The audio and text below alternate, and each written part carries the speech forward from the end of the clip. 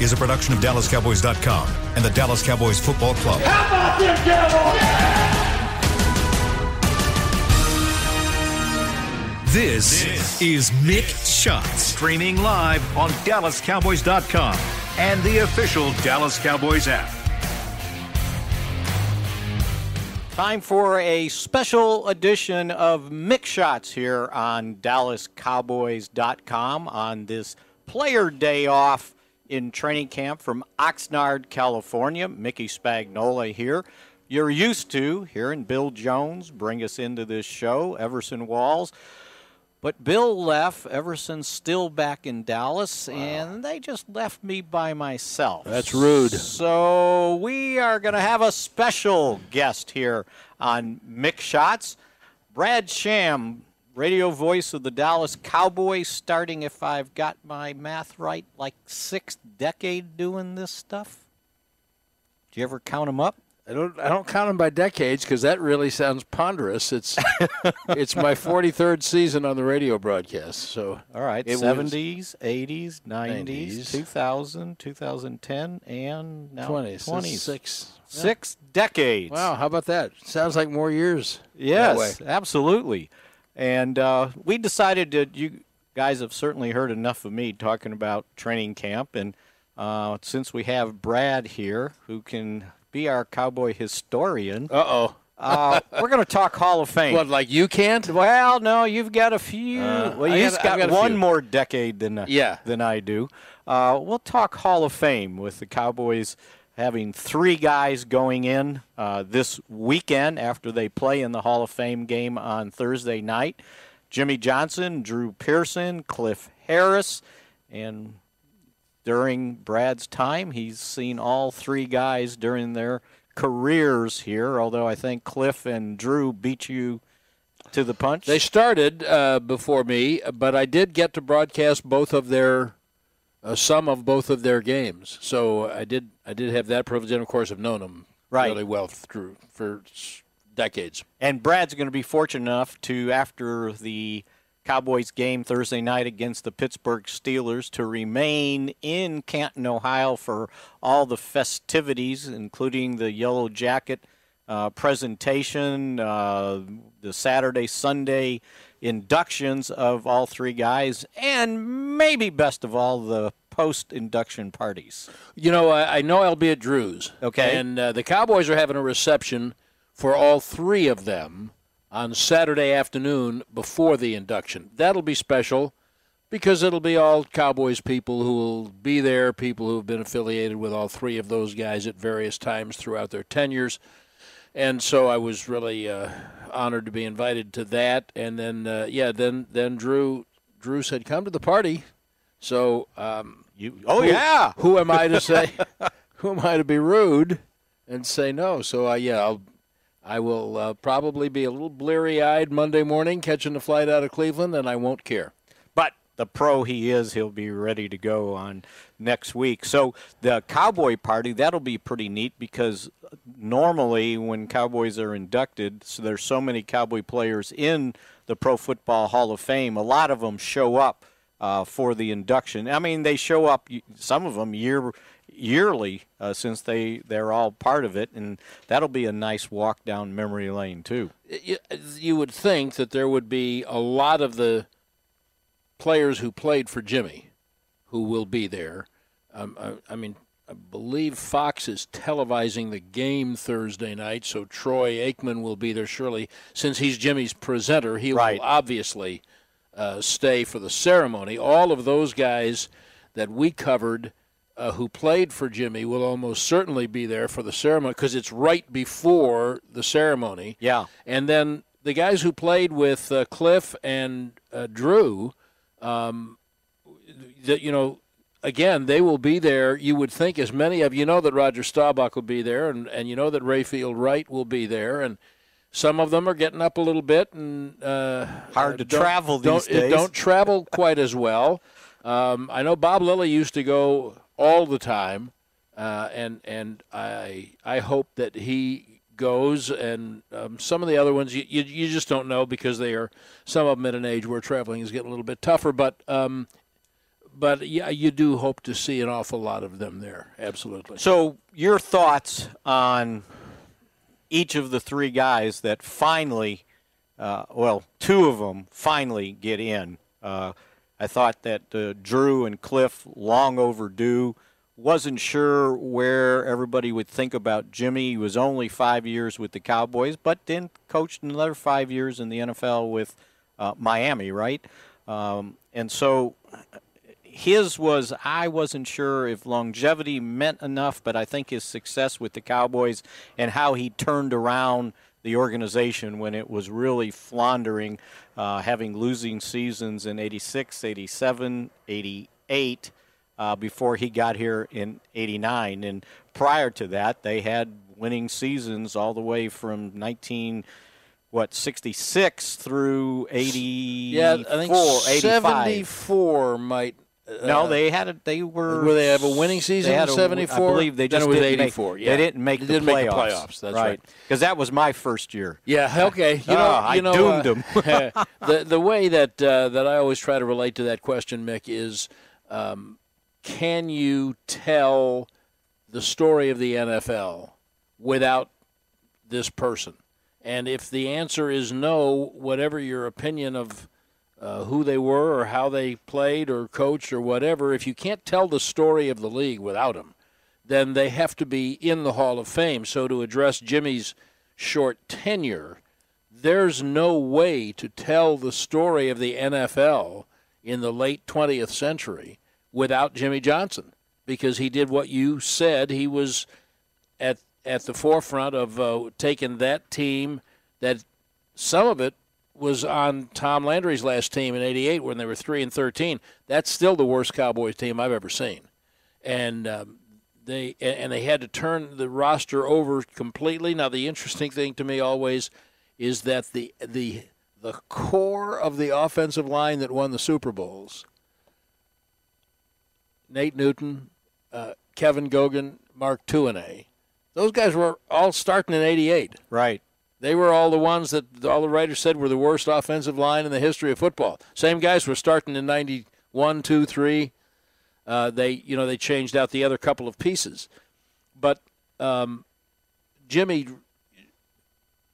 essentially orchestrated, and it's really the same reason Jerry Jones is in the Hall of Fame. You cannot tell the story of the NFL without the prominent place that Jerry Jones holds, and so you can't tell the story of the NFL in that period of time without Jimmy Johnson. I don't think there's, frankly, anything that Jimmy did with the Dolphins that got him into the Hall of Fame. It's all what he did with the Cowboys, although the Dolphins can certainly claim him if they want, because you're right, he was their head coach for a while, but he didn't have anything approaching the success that he did in Dallas, but you can't tell that story without him, and so 2 Super Bowls, being the architect of the team that went to a championship game and won a 3rd Super Bowl, I think that certainly merits his spot. I thought Drew was the one whose oversight was most egregious.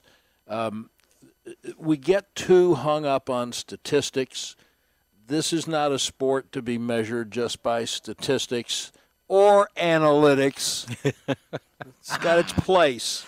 But, if you just look at the raw numbers, then you would look at Drew and say he didn't do anything. Right. But then put it in context and look at how was the game being played when he played. And until his induction, until his election, Drew was the only member of the team of the decade of the 70s who was not in the Hall of Fame. Now, normally, players who are elected to the team of the decade, they are pretty much shoo-ins for the Hall of Fame. And so why Drew was not in the Hall of Fame until being voted in this year still escapes me. And he was an absolutely essential part of the offense of the early 70s that Roger Staubach captained, and on and on. His oversight, to me, was the most egregious. Now, in Cliff's case, it's harder because we still try to quantify play by statistics. And So how do you quantify a safety? You can't take into account the scheme that was being played. You can't take into account, so they go by, what do they go by, interceptions? Well, that's completely unfair for a safety. And I think that safety is one of those positions, and it is true today. Darren Woodson is struggling with the effects of it. The John Lynch, was Lynch elected? Is he going in? Yes. Okay. So I think he belongs in the Hall of Fame. But how do you tell 10 years down the road, how do you tell John Lynch from Steve Atwater? Which one of them deserves to be in more? There are some say Troy Polamalu's going in. Well, if you just watch the games, you know that Troy Polamalu deserves to be in. Ed Reed went in a year or two ago. Well, not last year, but he deserves to be. If you watch the games, watch those, he helped them win a championship. Ed Reed deserves to be in. Well, okay, but now when Cliff Harris played, there's not so many people who watch the games who are around doing the voting anymore. And you're now, as is the case with Drew Pearson, you are somewhat comparing apples and oranges because of the style that was different. So you had to understand the uniqueness of the Tom Landry defense, the role that Cliff and his presenter Charlie Waters played in orchestrating that defense and flouting it from time to time. The best stories are the ones that Cliff and Charlie and their then position coach Gene Stallings told about the times that they just decided to do something other than what Tom Landry and the defensive coordinator Ernie Stautner sent in. Call their own defenses. They did. Yes. They did. And most in big games, too. And in most of the time it worked, and sometimes it didn't. The Super Bowl against the Steelers where Charlie Waters ran into the umpire and Franco Harris went running for a touchdown. Just a hysterical story to hear Cliff and Charlie talk about how Terry Bradshaw said he audibled to a run on that play because he saw a blitz. And Cliff and Charlie, in unkind terms, would say, we didn't blitz. We weren't blitzing. Bradshaw didn't even know a blitz when he saw it or didn't see it. I just ran into the umpire. And but they would do things regularly to change the defense based on what they thought worked. And that was, I think, for a long time, and I was probably guilty of this, Cliff, because he was such a ferocious tackler, and you tackled live in practice. And anybody who played with Cliff Harris and Randy White paid the price for it. Right. And so that's how Cliff developed the nickname Captain Crash, not only for what he did in games, but for how he tackled his teammates in practice. So because he had that physicality and that reputation in practice, Cliff became known as the physical one, and Charlie Waters became known as the cerebral one. But that didn't give enough credit to the physicality of Charlie's play or the intellect that Cliff brought to the game. And so, Cliff was just instrumental in all of those great Cowboys teams, and I'm very happy for him. Played in all 5 of those Super Bowls during Landry's coaching career. So, and I think the point Brad makes is too many times the only way some voters can quantify voting for a guy into the Hall of Fame is they look at statistics. And as he said, and I've always said that, our job for the Hall of Fame is to protect the stories that must live into posterity after we're gone. At some point, we won't be here to tell those stories. Other people won't be here to tell the stories, but the Hall of Fame can save the stories of those 3 guys. I'm a big believer in. I've been on the board of trustees and the selection committee of the Texas Sports Hall of Fame for a long time. I'm a big believer that halls of fame exist primarily for that reason, so that 50 years from now, when nobody who saw these people participate are around to attest to what they did, their exploits, their leadership, their talent will live on by anybody who can walk into the Hall of Fame. In Canton, Ohio, they have the technology to use all kinds of different television calls, radio calls, and different kinds of film, and it's a great experience. I love going back. We usually only get to go back because our job is out here, thank goodness, when they have an opportunity to play in the Hall of Fame game, or if someone special to the organization is being inducted. And you and I have both been fortunate enough to be at a number of those. And whenever you go to that and you get a chance to walk through the hall and you see the exhibits, and the bust room is my absolute favorite, and just walk through and relive the experience of knowing those guys, and a lot of them we knew, and not just guys who were with the Cowboys, guys who were around the league. When you've been around a while, and you and I both have, then you get to know people, and you get to relive this flood of memories that comes rushing back by just looking at their bust. And so it's a great experience. And for anybody who's a football fan, I urge them to take advantage of it, of the opportunity, if you can, and go. And I'll give you a great example of what Brad's talking about preserving those stories. I had the opportunity several years ago to go to the Olympic Hall of Fame in Switzerland. Ooh. And one of the and this was okay, you win. I can't top that 20 maybe 20 years. This was before technology really boomed, right? Well, one of the neat things in that Hall of Fame is with your admission, they gave you 2 tickets somehow, and you could go down into the film room and call up different events. Oh, man. All right? So I know the story of Bob Hayes, right? The 64 Olympics, before he came to the Cowboys, winning the 100-meter dash. But I'd never seen it. I was 12 maybe at that time. I'm sure I watched it but didn't remember it. So one of my tickets I used was to watch Bob Hayes in the 100. And it was astounding how he, after about 60 yards, for 60 meters to the end, he kept pulling away. He was leaving everybody behind to win, and I'm looking at this going, oh, my gosh, right? And the key thing when I was in that Hall of Fame, in that film room, is you could look over other people's shoulders and see what they picked, and you could watch other events. And you picked the event and the language, right, of the broadcast. Wow. And so, I saw some events that it was in a foreign language. I had no idea what they're saying, but I remember, maybe the event.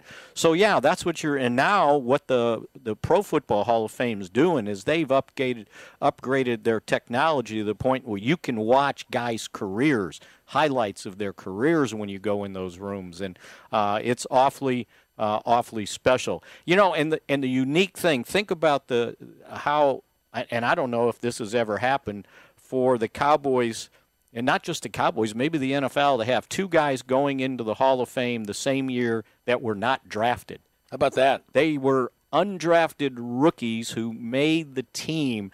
And back then, think about it, if I remember correctly, both got drafted when there were 17 rounds still going.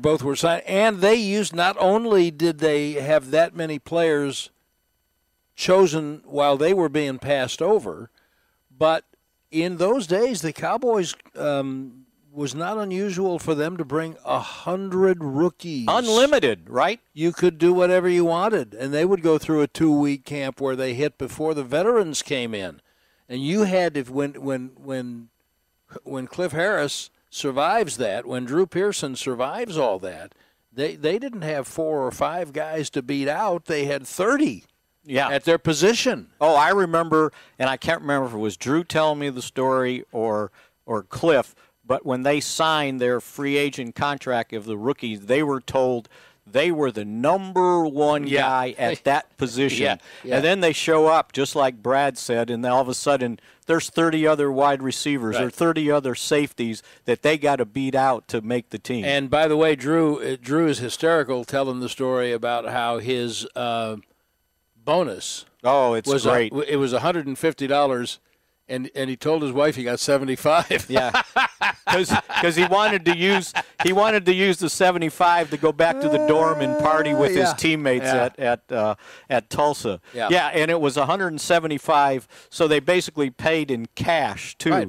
And he'll tell the other part of the story was he said that when he drove to the hotel where the Cowboy scout was after the draft when they signed him, he barely had enough gas in his car to get to the hotel. So he had to spend some of that money on gas to make sure he could get back. And he was a newly married guy, and but they bird dogged him. You know, he only played 2 years of wide receiver, I believe, at Tulsa because he got there as a quarterback. Right. As a matter of fact, he was the quarterback in high school that took over. It was in South River, New Jersey, for Joe Theismann. Theismann at that time, right? And he would call him Joey too, by the way, because that's what he was. And they were also the double play combination in baseball. Theismann at second and at short, and Pearson at second. So their stories, they were starting guards on the basketball team together. And at least Drew was at Tulsa. People heard of Tulsa. Right. Who had heard of Ouachita Baptist? There are people coming for Cliff's induction from Ouachita who will never get another opportunity or reason to go to the Pro Football Hall of Fame.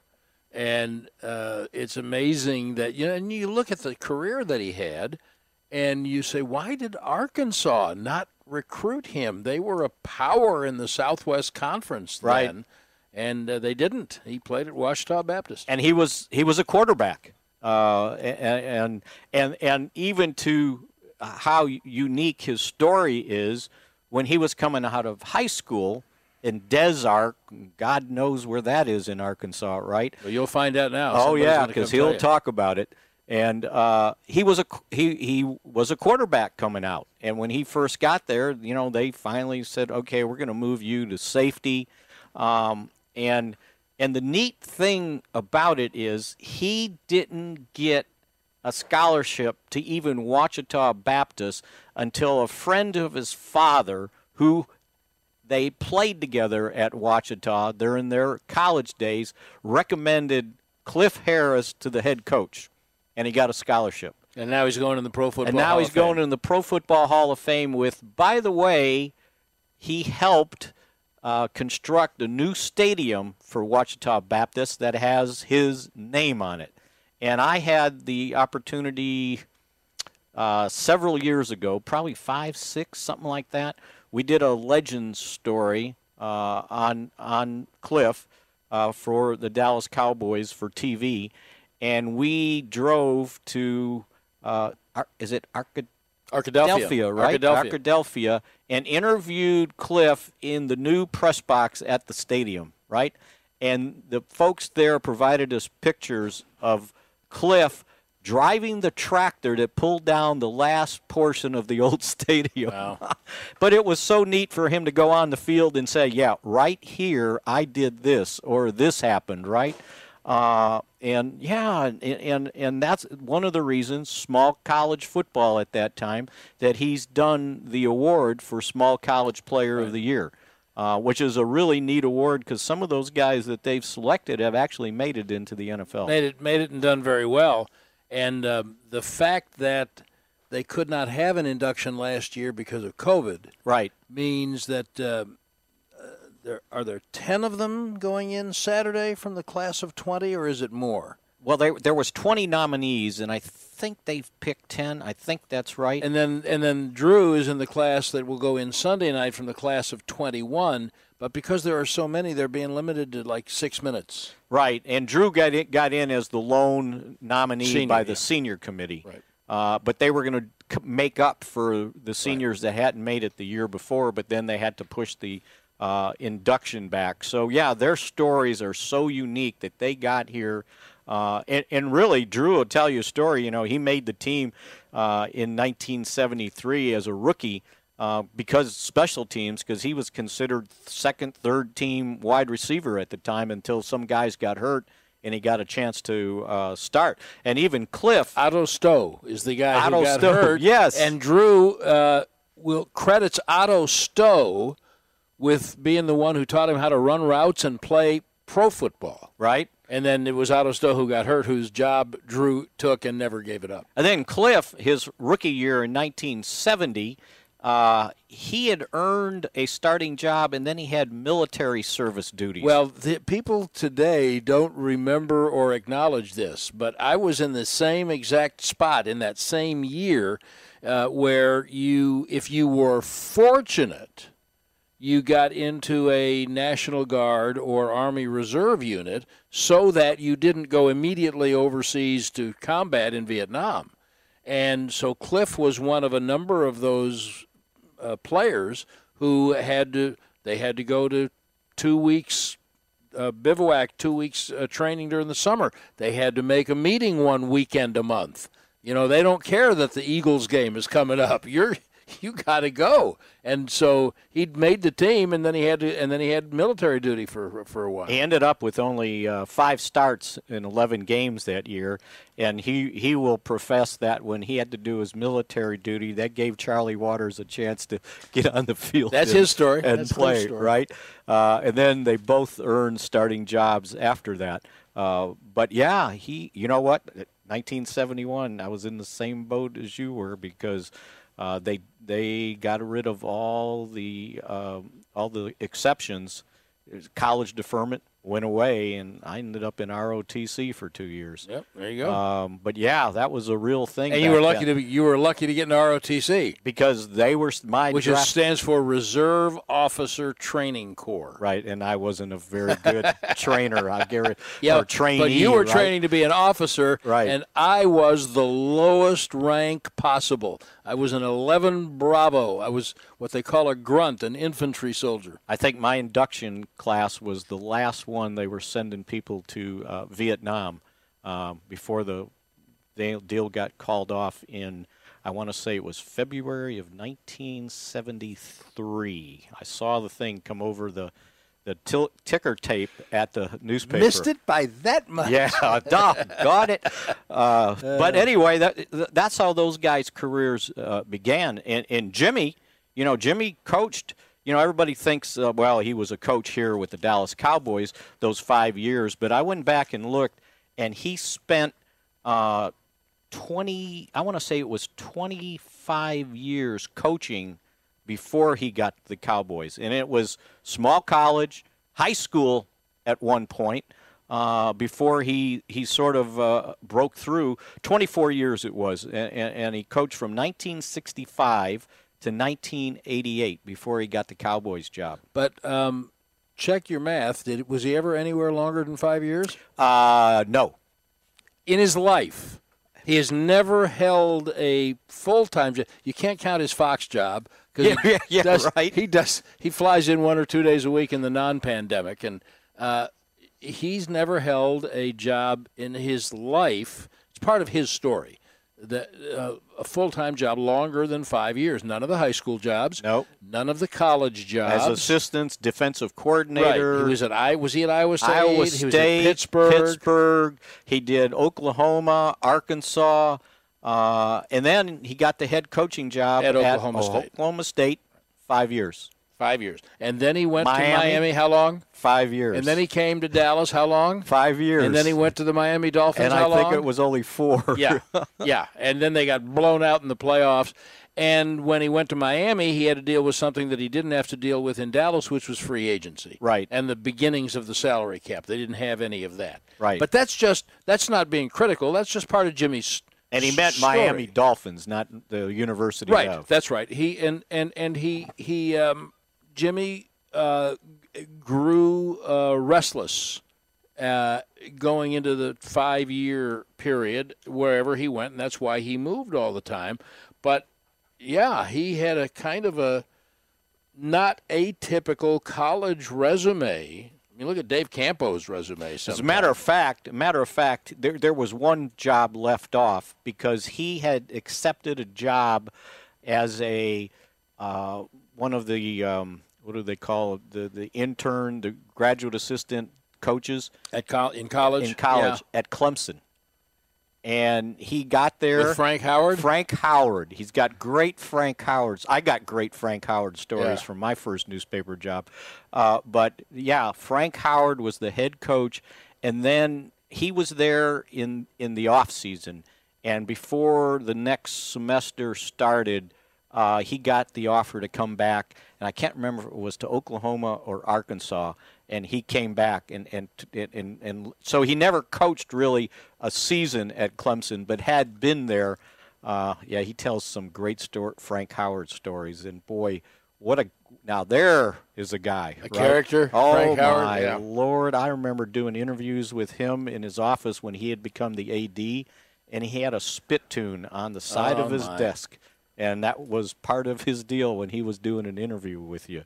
But yeah, so Jimmy paid his dues before he got the breakthrough. And I remember when he got the job at Oklahoma State, I was doing Big 8 Skyrider tours, and that's when I first met him. And I said, you know what, this guy's a little different. You know, the thing that's interesting to me about Jimmy, I mean, all of the coaches the Cowboys have had have been really good football minds, and in varying degrees and differing ways, really good instructors.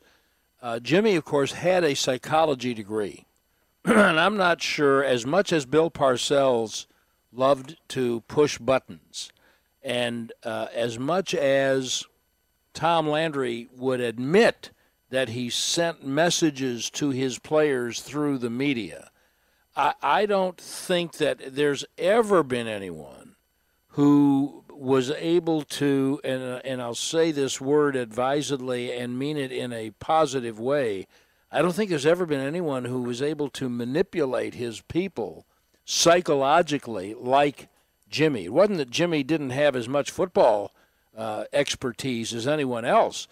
Clearly he did. What a great resume.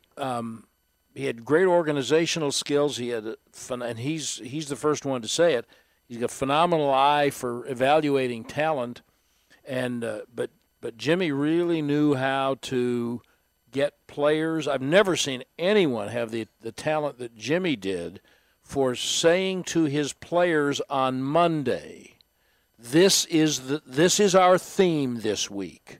He would quickly dissect the game they had just played, and he would establish the theme of the week. Tuesday was the players' day off, and by the time we got a chance to talk to them on Wednesday, they were all parroting that line. Right. And that's a sign of a really artful coach. And if he needed to emphasize that message on Tuesday during his press conference, weekly press conference, he would emphasize that through the media. And if he needed those guys to know that he was PO'd going into Wednesday's practice, you remember the time he walked out of the press conference? He just got mad at a question. He had already determined he was mad, right?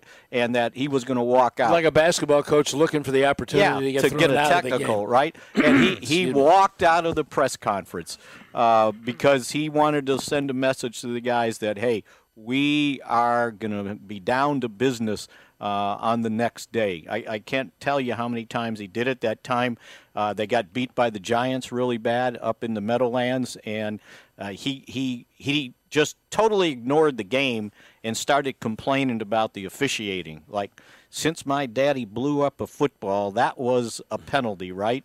And he would go on, and he would take the attention away from how bad they were in 1989. I could tell you I believe it was either 89 it was 89, and back then the newspaper would give us a week off because training camp would go 6 weeks, right? So my family came down, and we were in San Diego before a preseason game, right? And get in the elevator, and the door opens, and Jimmy gets in, right? So remember, we were giving him a hard time that rookie year. And this was, so it would have been 90. That's right. So anyway, he I introduced him, introduced my wife and our daughter, and he looks at our daughter's probably 10, 11, and he goes, yeah, you need to talk to your daddy because he's pretty hard on me. But that was Jimmy, right? Yeah. So did she? Yeah, no, she was she was like, who are you? Who are you? Yeah, right. But that was him, and but you know what? After that initial part, you got to understand him, and he would be then very honest with us. He didn't tell us everything, but he was honest. It was easy to see the skills that Jerry saw Jerry knew, obviously, when he bought the team that he was going to hire Jimmy. And it's easy to see the organizational skills, the talent evaluating skills, and the personnel handling skills that Jimmy had that made him successful so quickly. Yeah. And one last story. So before they drafted Troy Aikman, they were acting like, well, we don't know if because Jerry was they were trying to, make sure that he didn't get paid too much, right? We got another guy we can take at the first pick, It was the Tony Mandris, the offensive lineman that went to Green Bay and flamed out. And afterward, and he was playing poker, right? Poker face, the whole thing. So after the draft, they took Aikman actually before, and then got him signed before the draft. And I think a week or so later, we were in there. So we got to go in his office like Monday, I think, the beat writers, and interview him. When we got in there, and he got presented by, I think it was Ed Werder, a deck of cards. Like to say, okay, you were playing poker with us, right? Well, he proudly kept that deck of cards in the front of his desk the whole time he was there. Yeah, that was quite a ride. Well, I'll tell you what, Brad, thanks for joining me. Sure, you bet. We could have done this for 2 hours probably telling stories about these guys, but you know what? Their stories will be told the weekend they get inducted this Saturday and Sunday in the Pro Football Hall of Fame, and I would think that's got to be must-see TV. Without doubt, and we haven't been told, and I don't think the club, as of midday on Monday, has even been told by the NFL what the game day protocols will be, because one of the highlights every year is seeing both teams who are playing in the game line up in uniform during pregame, line up on the field, and the new Hall of Famers come paraded out, usually in Hawaiian shirts, to acknowledge both teams. And, of course, in the case of Jimmy and Drew and Cliff,